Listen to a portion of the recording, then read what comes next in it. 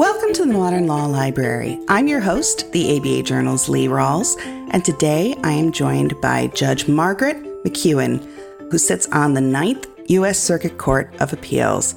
Your Honor, thank you so much for joining us. Happy to be here. Thank you.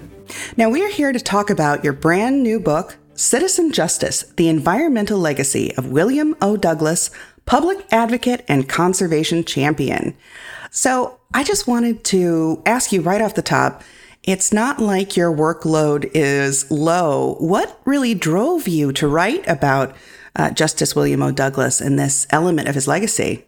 What drove me to write about it was really an interest and a certain serendipity that turned into a passion, which I can explain, is I was out snowshoeing in Grand Teton National Park, and I came upon a homestead I wasn't familiar with. Snow was rising to the top of the cabins. I was thinking about where can I sit to have lunch when this figure emerges from one of the cabins, and I said, "Where am I?" And he said, "You are at the Murie Ranch." And I said, "Oh, yeah, I know, John Muir." And he said, No, Murie, M-U-R-I-E. So he invited me down, and I learned that the Muries were conservation champions of the 40s, 50s, and 60s, and then later on as well.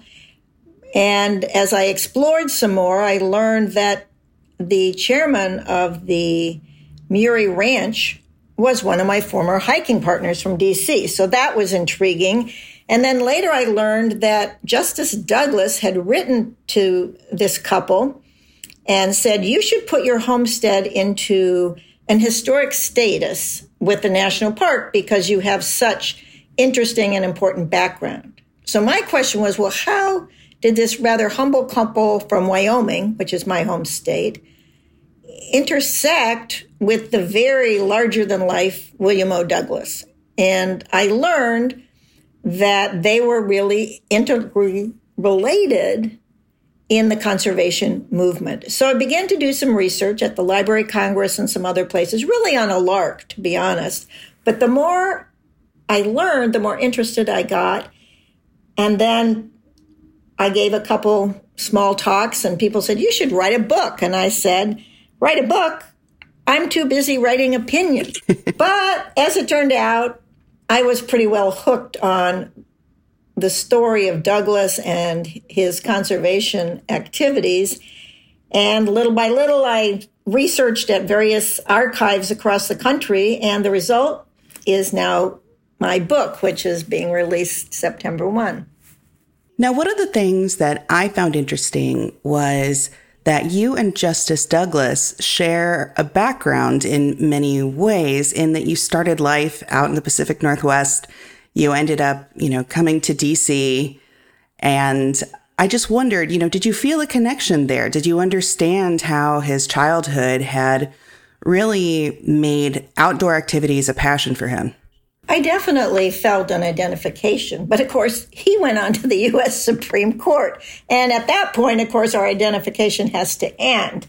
But I am a child of the West and moved back to the Pacific Northwest after law school. I am an avid hiker, snowshoer, and previously was a mountain climber. And so I identified with his connection with the environment and with nature and with wilderness. So I think that was part of it. And then there was also this rather iconoclastic event that took place after I graduated from law school and was a young lawyer. When Justice Douglas died, some lawyers in Seattle got together and asked me and others to come, and they talked about we should purchase Douglas's cabin in the Cascade Mountains near Seattle and make it some kind of an historical tribute, which we all thought was interesting because we, of course, knew Justice Douglas from his writings on the court and his activities while we were in law school. But, of course, there were two major problems. One, the cabin was not for sale. His widow, Kathy Douglas, had decided not yet to sell it. And two, of course, we had no money because we were young lawyers. So that was the end of that. And that was like in the early 1980s. So I didn't, quote, meet Justice Douglas again, at least in terms of kind of a virtual meeting years later through his papers at the Library of Congress. And you mentioned his papers. He, wrote his own autobiography. There have been many books about him. However, you really chose to narrow in on his efforts at conservation. Was that partially just not wanting to redo work that had already been done? Or, is this something that you felt really had not been as thoroughly explored as it deserved to be? Well, you first mentioned his writings. He wrote more than 50 books, which is pretty astounding for somebody who's also sitting on the U.S. Supreme Court. But when I got into the project and explored more, it became apparent to me that what I was seeing is that he was almost running like a one-man lobby shop parallel to his work at the Supreme Court. And all of that lobbying was related to the environment. What I became quite interested in is, well, how did that mesh with his life on the court? How did his life on the trail mesh with the conservation movement? And then how did ethics play or overlay these themes? So you're right. I didn't feel like I wanted to recreate what had been done, which are several important biographies. But it seemed to me there was a particular story to tell about his environmental advocacy. And I really love that you chose the title to, instead of maybe reflecting just his environmental advocacy, to also embody this push and pull of his identity as a judge and as citizen justice. And this apparently his idea of himself as the citizen justice who had the right to be an advocate for the causes he believed in may have, at least according to him, stemmed from a tax case he was involved in. Could you tell that little anecdote? Sure. When he went on the court in 1939, he was just age 40. He was literally just over a decade out of law school, which is pretty remarkable. And on that first round, when he was on the Supreme Court, there came a tax case. And the question in the tax case was, do federal judges have to pay income tax? Or are they somehow exempt because the Constitution provides that federal judges' salary can't be diminished while they're in office? So the Supreme Court kind of laid quick work to that theory and said, well, of course they have to pay income taxes. Federal judges are citizens like everybody else, and they're not exempt. And when that decision was made, although he didn't write the opinion, he apparently made a little note in his docket basically saying, I've just voted myself first-class citizenship, and I can do what other citizens can do so long as it doesn't interfere with the work of the court. So as time went on and I saw what he had done and synthesized how that fit with his time on the court, it just seemed to me that a perfect title was Citizen Justice, because he conceived of himself as a regular citizen. Of course, he was a justice of the Supreme Court and put the two together, and that really embodied his life. Now, since I work for the ABA Journal, I am pretty well versed in the ABA's role in coming up with judicial ethics and ethics for lawyers. But I think that there will be some of my listeners who don't quite understand the Judicial Code of Ethics or what rules federal judges, state judges are bound by that Supreme Court justices are not. This may be a challenge, but could you give a brief overview for anyone who hasn't really had experience with this? For example, you as a Ninth Circuit judge, are there things that you can and cannot do?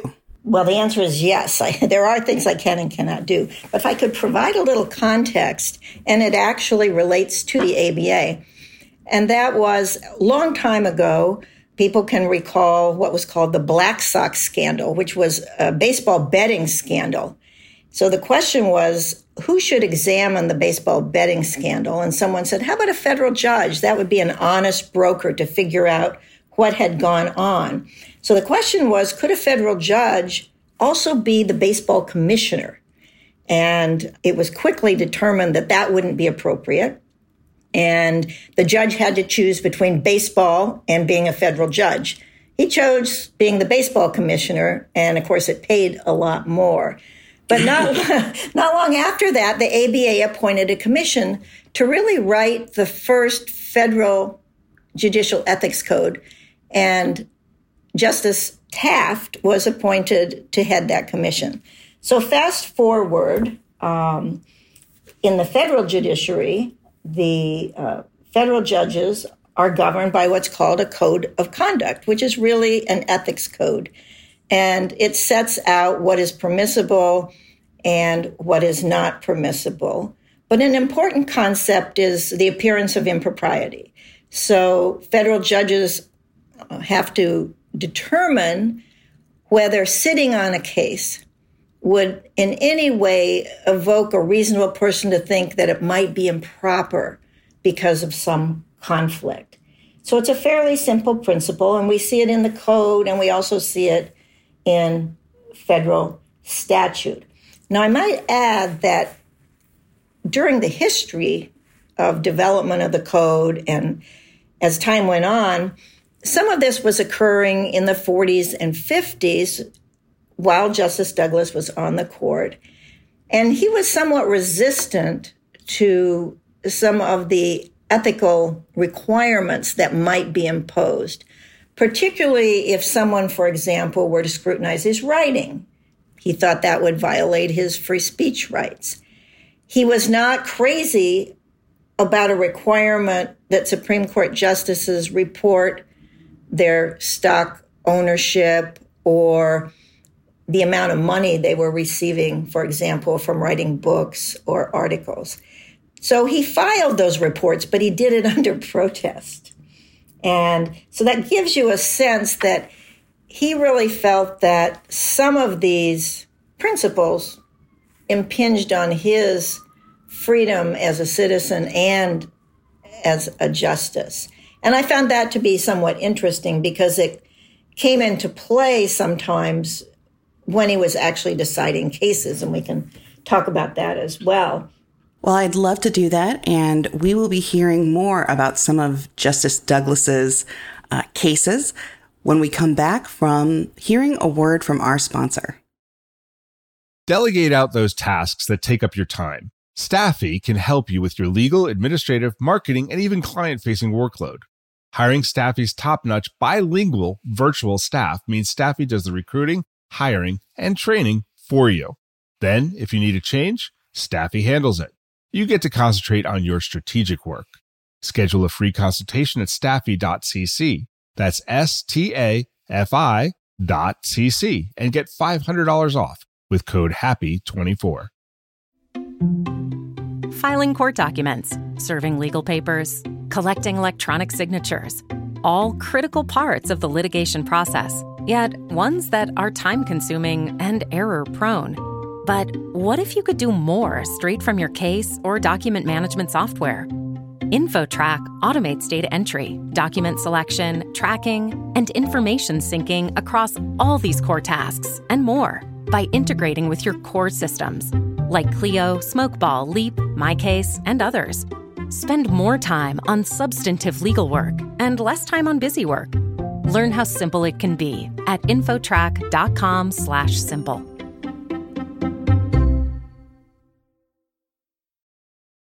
Welcome back to the Modern Law Library. I'm here with Judge Margaret McKeown of the Ninth Circuit, and we are here discussing Citizen Justice, the environmental legacy of William O. Douglas, public advocate and conservation champion. Now, we were just discussing how his interests in environmental advocacy sometimes did overlap with cases he was being asked to hear.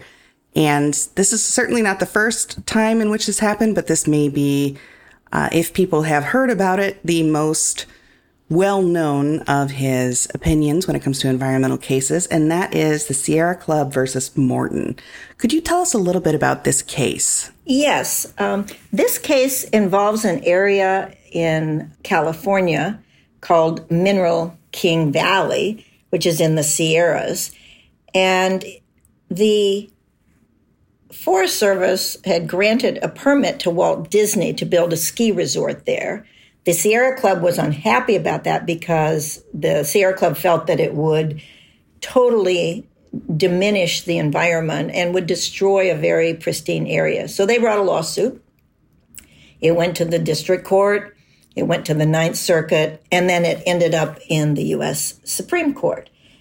And it was rather a narrow issue because the Sierra Club decided to take a novel approach. Usually if you have a lawsuit, you have a person who says, I've been injured, I want to bring this lawsuit. So the Sierra Club said, well, really the injury here was to the valley. So the valley should be able to sue.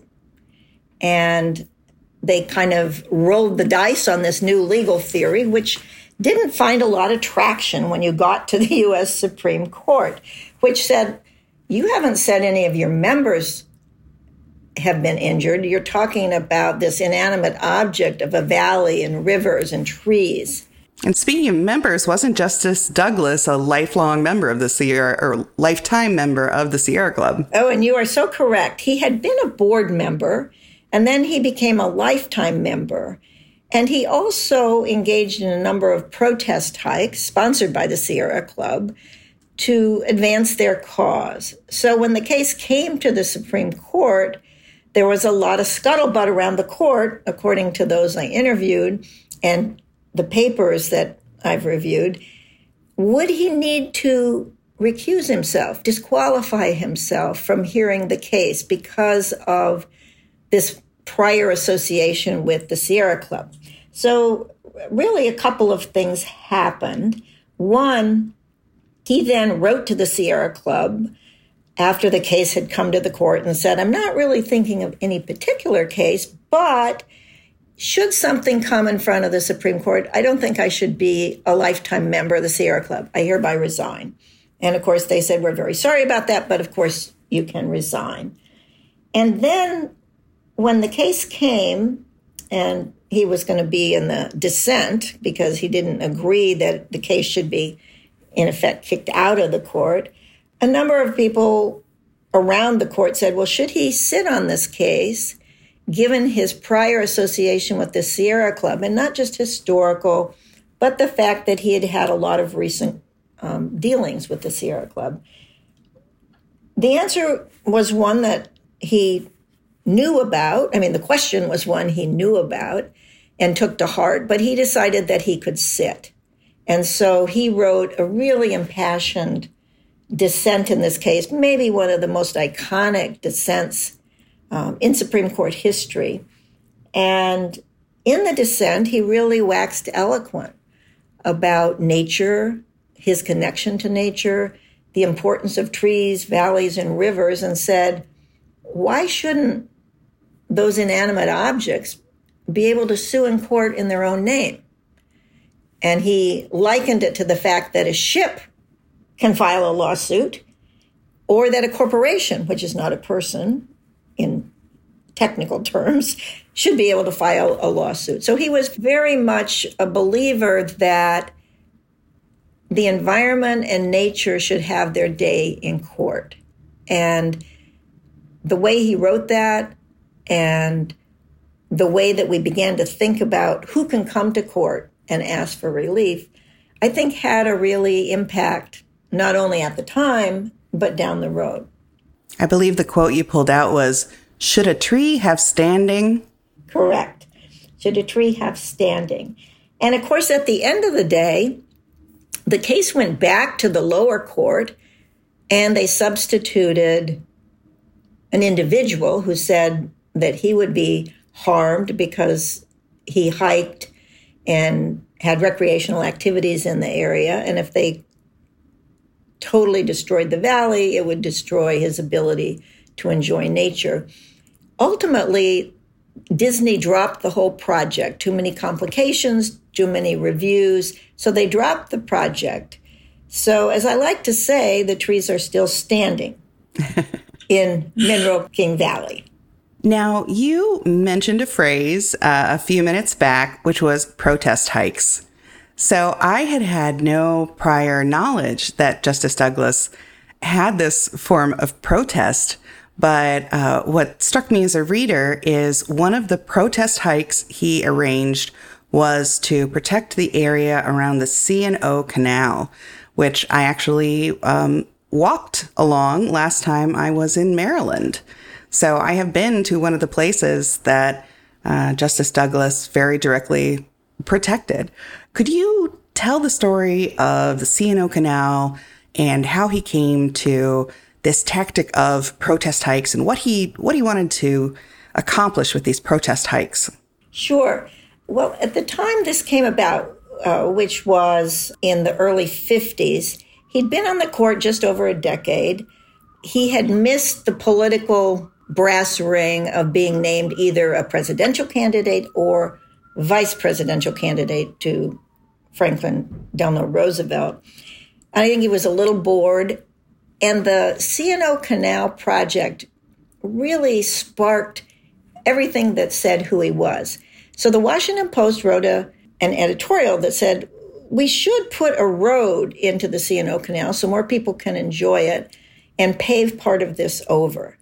And Douglas read this, and he was prompted to then write back, letter to the editor, about how ridiculous this is. And if you came with me, meaning Justice Douglas, on a hike on the canal, then you would see why putting a road there was folly. So they actually agreed to join him. And there was a 189-mile hike. The C&O Canal runs 189 miles up from Washington, D.C., and none of the editors finished the hike, but there were just 9 people out of the total number, including this gentleman, Olaus Murie, who we spoke about before, the conservationist and head of the Wilderness Society. So they ended the hike in Washington, D.C. There was a lot of press and publicity. And Douglas then did what really became a signature of his advocacy. He had a lot of publicity. There was a space that was threatened with development.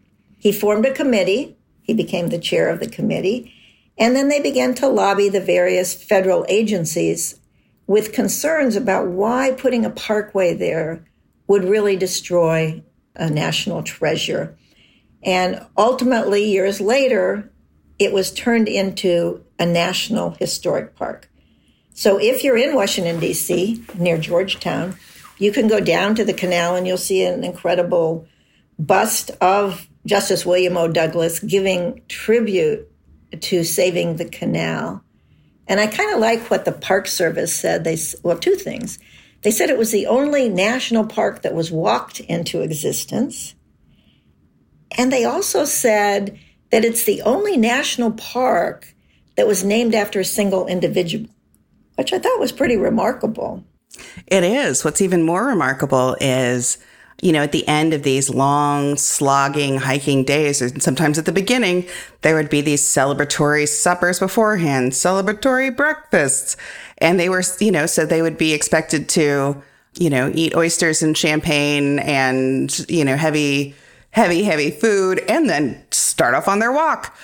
So I guess I was not stunned that only 9 people managed the 180-odd miles. Right. Well, he was a very fast hiker, a very tall individual, kind of rugged looking, particularly when you see him in his traditional hat that he always wore. But they stopped along the way, and they were feted by Boy Scouts and various clubs and the Audubon Society. But they also did stop and have great celebrations, as you say, with some liquor and some oysters and not your traditional hiking food. But they did sleep on the trail. And during that, there was rain, there was snow, every kind of climate condition that you could imagine. But when you see him in the photos, which some of which are in the book, you see him emerging quite a jubilant Justice Douglas at the end of this quite difficult hike. And years later, over time, he hiked that canal almost every Sunday, sometimes with his law clerks, sometimes with his friends. It was not something I would say his colleagues particularly joined in terms of the hiking. But he did seem to bring up this form of recreation and this way of socializing with people as a way of getting to know someone out on the trail. You quote at the very end of the book from his resignation letter, and it's very dear. He talks about how, when he starts off a canoe trip, you may not know each other, but in your experiences along the way, you come to, and that is the way that he feels about his brethren on the Supreme Court. I'm not doing the quote justice, but it was very moving that he brought this form of recreation that meant so much to him into kind of all his dealings. Yes, he talked about the court as being strangers at the beginning, but fast friends now. And he also exhorted them, I hope that you will also work to preserve these many wilderness places. So in some ways, he had a life on the court, but then he had this almost bifurcated life with nature, with the conservation groups. He really was a prime mover, shaker, and leader in the conservation movement. And today we use the word environmental as a fairly common word in the Supreme Court, in the newspaper, and legal lingo. But it really wasn't until the early 70s that we saw that word used in the sense that we think about environmental now. And it was used in the Supreme Court by Justice Douglas. In some ways, he was like a canary in the coal mine because he warned decades ago about pesticides. He warned about problems with destroying habitat like sagebrush, and he warned of all kinds of pollution. He even created what he called a Wilderness Bill of Rights. So he was a totally unique individual. We're going to take a quick break to hear a word from our sponsor, and when we come back, I'm going to be speaking with Judge McEwen about the difference between preservationists and conservationists in the early environmental movement. Welcome back to the Modern Law Library, where I'm still speaking with Judge McEwen about her new book, Citizen Justice. And one of the things that I found really fascinating about the book is you gave me a much better idea of some of the fights between people we would now consider environmentalists on the theories of preservation versus conservation. Could you give people a little more idea about, what was happening around the New Deal time and this battle between preservationists and conservationists? And where do you think Justice Douglas came down? Well, I think it was a very significant time for him. Of course, he was a very good friend of President Roosevelt, who appointed him to the court. And he also was hobnobbing with the president, playing poker and other things. But he came really to an impasse with the president on a couple of things. This issue of preservationists versus conservationists really evolved over time, where the preservationists might be in short terms described as those who didn't want any development and who wanted to preserve the wilderness and other parts as they were. Conservationists were a little more flexible, one might say, in conserving, but also recognizing that there are some competing interests and that there can be sometimes multiple use of a protected area, and also that there are areas which should be conserved. So by the time you get to Roosevelt, of course, we're coming out of the Depression. There's a big campaign to open the parks. And Douglas is somewhat opposed to that because he feels that once you start opening the national parks to cars and to all the people, that you are going to change the nature of the park.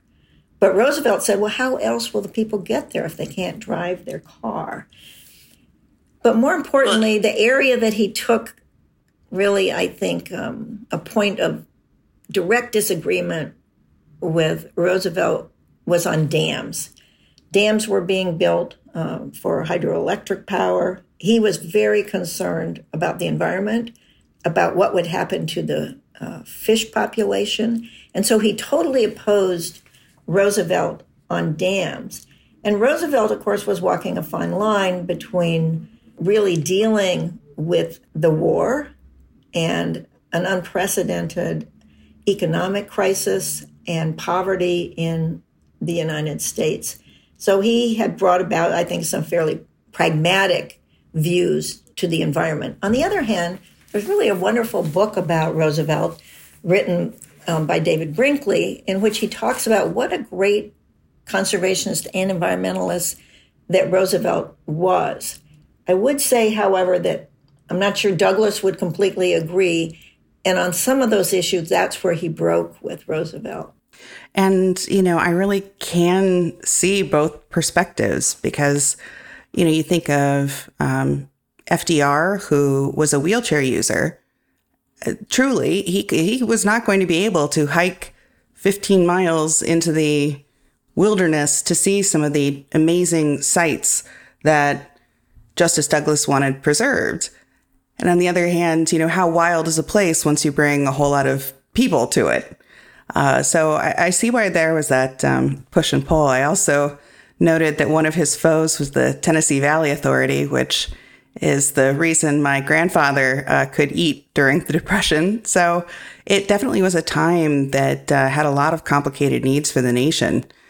Did you, in your research, see him evolve at all over time? Or do you think that he really had that perspective and stuck to it? Well, he certainly evolved. And I think the way he evolved is that to the extent he might have had more flexibility early on, I think he became much more of a stricter preservationist as time went on. His view was once these forests and wildernesses disappear, you can never get them back. And so he was really propelled to go out and do these protest hikes everywhere from Washington State to California, to Colorado, Texas, and of course on the East Coast, Washington, D.C., up to Maine.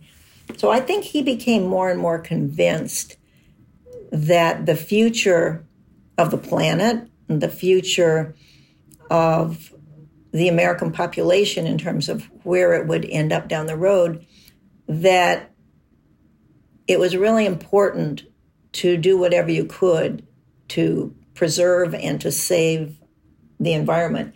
And that's basically what he did. That's what I found so fascinating. He was doing that at the same time he was sitting on the Supreme Court. So I came to the conclusion that he was an incredibly fascinating but somewhat flawed individual in, certain dimensions, but also someone really to be admired for his principles and how he carried them out. Now, one of the areas that he took a great interest in, the two of you had a little bit of an overlap. As I was reading, we came to the part in the book where we discuss Alaska. And I would just love for you to tell the readers a little bit about how you were involved as a White House fellow and special assistant to Senator Cecil Andrus. Yes, you're correct. I worked with Secretary of Interior Cecil Andrus while I was a White House fellow, which is a nonpartisan position in the government. And at that time, Secretary Andrus asked me to work on then pending legislation, the Alaska National Interest Land Conservation Act, which would really set the stage for what Alaska would become in terms of the environment, drilling, preservation, wilderness, subsistence rights, hunting, fishing, and logging as well. That legislation was passed after President Carter lost, and Secretary Andrus said to me beforehand, I believe that President Carter will lose, but I believe that we will come to a compromise with everyone and pass this legislation. So I had a front row seat to how that intersection of politics and policy and the law come together. But going back in time, Olaus and Marty Murie, who met in Alaska, and she was the first female graduate of the University of Alaska, they went on their honeymoon on a dog sled. But it became one of their really overriding advocacy points to make sure that the Arctic was preserved. So they were going on a scientific expedition up to the Arctic. And a couple years before, they had met Justice Douglas on the C&O Canal. They were not particularly celebrity collectors or name droppers, but they realized if they had his imprimatur and name, then it might help them in their effort in Alaska. So they invited him to come along to the Arctic expedition, which he did. And while he was there, he said basically he wanted to be treated like everybody else. So every time somebody said, Justice Douglas, would you like a cup of hot chocolate? He would say, Bill, just call me Bill.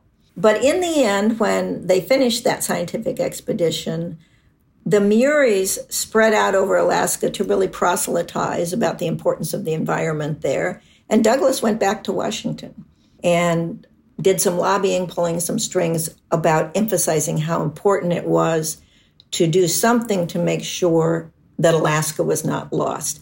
And he also wrote a chapter in one of his many, many books. So some have said, including from later researchers from the Park Service, that really that combination of the Muries, but particularly Justice Douglas with his name, was critical in preserving Alaska in that early period of the 50s and 60s. And some people called him the goofy bird from the Supreme Court. Well, the attitude that I see such similarities between the Martys and Douglas, that if I can just show you what I'm trying to protect, you're going to become my ally. And that seemed to be exactly why he started these protest hikes, and exactly why the Martys made that their avenue of advocacy. Yeah, his view was, if I can show you something, then you'll understand it better. So he was forever, for example, taking out the Secretary of Agriculture and showing him various parts of Montana and Washington State. He would take out, as we saw, other people who were involved in the environmental movement. And he also, at the same time, was trying to lobby presidents, both Kennedy and Lyndon Johnson. One of the things he said about President Kennedy that made me smile is he said, the trouble with you, Jack, is you never slept on the ground. So I don't think he ever got President Kennedy out on a camping trip, but he did with Bobby. In fact, they went to Russia together. And Douglas was an amazing international traveler, given the times. You know, he went to what was then called Persia. He was all over the Middle East.